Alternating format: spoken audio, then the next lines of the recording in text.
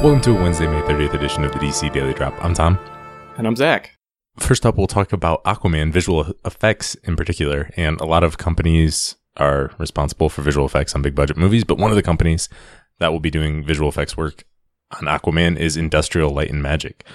So that was just announced by Industrial Light and Magic that they will be working on it. So I think that's pretty exciting. The ILM visual effects supervisor will be Felipe Reborges, who has done a lot of stuff, and most recently he had that same role on Valerian and the City of a Thousand Planets, which is, if nothing else, a beautiful film to look at.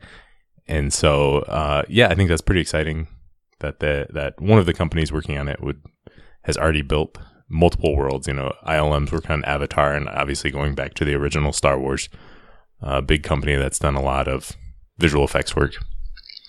Yeah, they were basically founded by George Lucas because the visual effects that they needed for Star Wars didn't exist, hadn't been invented yet. And so he's like, well, I'm going to start this company so that I can get the movie to look the way that I want it to look.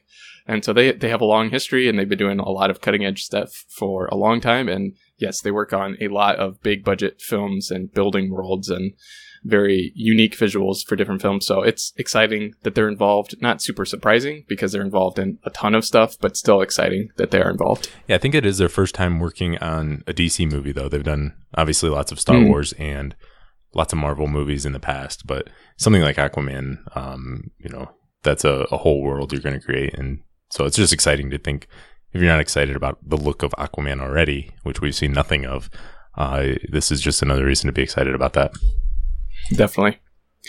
Moving on to video game news, Lego DC Supervillains has been announced, and there's a trailer that you can watch. And Warner Brothers has an official synopsis that says, "Don't panic, everything is under control. The control of supervillains." Lego Games, CT Games, DC Entertainment, and Warner Brothers Interactive Entertainment presents Lego DC Supervillains, a delightfully wicked romp on the bad side of the bricks. Coming October 16th to all the consoles.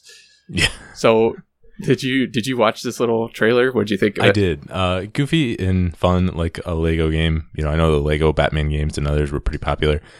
I think that, I wonder what the storyline will be. I know I've seen a lot of speculation that could be based on Forever Evil or something like that, which would be pretty cool. But yeah, it's a bunch of villains just hanging out and having fun. Although I'm sure there will be more story to it than that.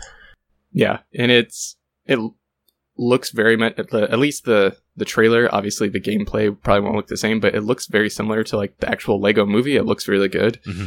And the villains in the Lego Batman movie. And so I hope some of that humor comes across, and then just being, anytime you get to play as a villain, it's kind of fun because it's not something you get to do all the time. Yeah, absolutely. I wonder if you're going to be from a villain's perspective, so your missions will be a little bit different. Like, is the goal to take over the world in the game or what? I don't know.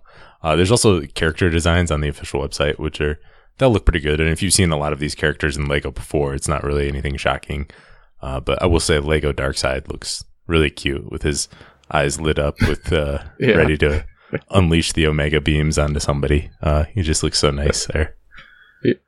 Yeah, a little less scary than the real version, I guess. Yeah, absolutely. So last up, we have a website question from Stuart from the UK, and you can always ask a question on DCDailyDrop.com.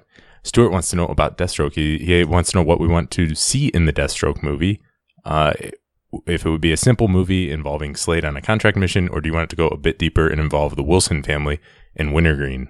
What do you think? Would you like sort of maybe a John Wick type thing where the mission is just killing everyone? Or would you like something a little more involved story-wise that has Deathstroke's family is really important, some of the other characters in his personal life? Would you like sort of see more characters such as Wintergreen, who is kind of Deathstroke's Alfred, or would you like something simpler, Slade by himself? Yeah, I mean, I loved the John Wick. That was a great film. The first one, and the second one, both really good films. So I'd be okay really with either one, but since I have to pick one, I'd like to see more of the story to, figure out more about Slade's family, maybe NC Wintergreen.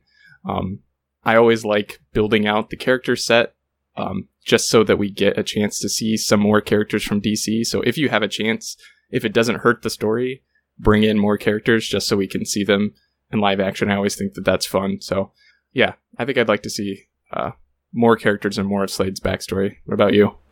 Yeah, I think you could do a little bit of balance of both. Looking at Gareth Evans' The Raid, that is a lot of action where it's called The Raid. It's literally about a raid is what it should be called, a raid, because that's all it is.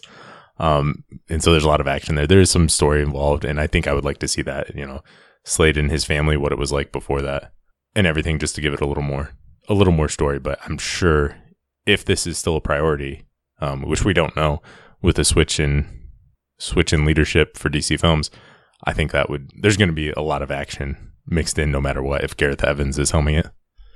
And Stewart also adds that he wants to see a Deathstroke story involving Slade and his family, maybe with some flashbacks of his time in the army and to when the experiment happened. And he says, as much as I love Slade on Arrow, his story and characterization isn't quite true to the Slade that we all know from the source material. I think I want the movie version to be the closest thing we've ever had to the comics. And when do you think we will hear more about the film? Yeah, I really don't know. I think it's a long ways off. I don't think a Slade Wilson solo film is coming anytime soon. I think we might see the team up that has Slade in it, or we might see him as a villain in the Batman film. But I don't know anything about...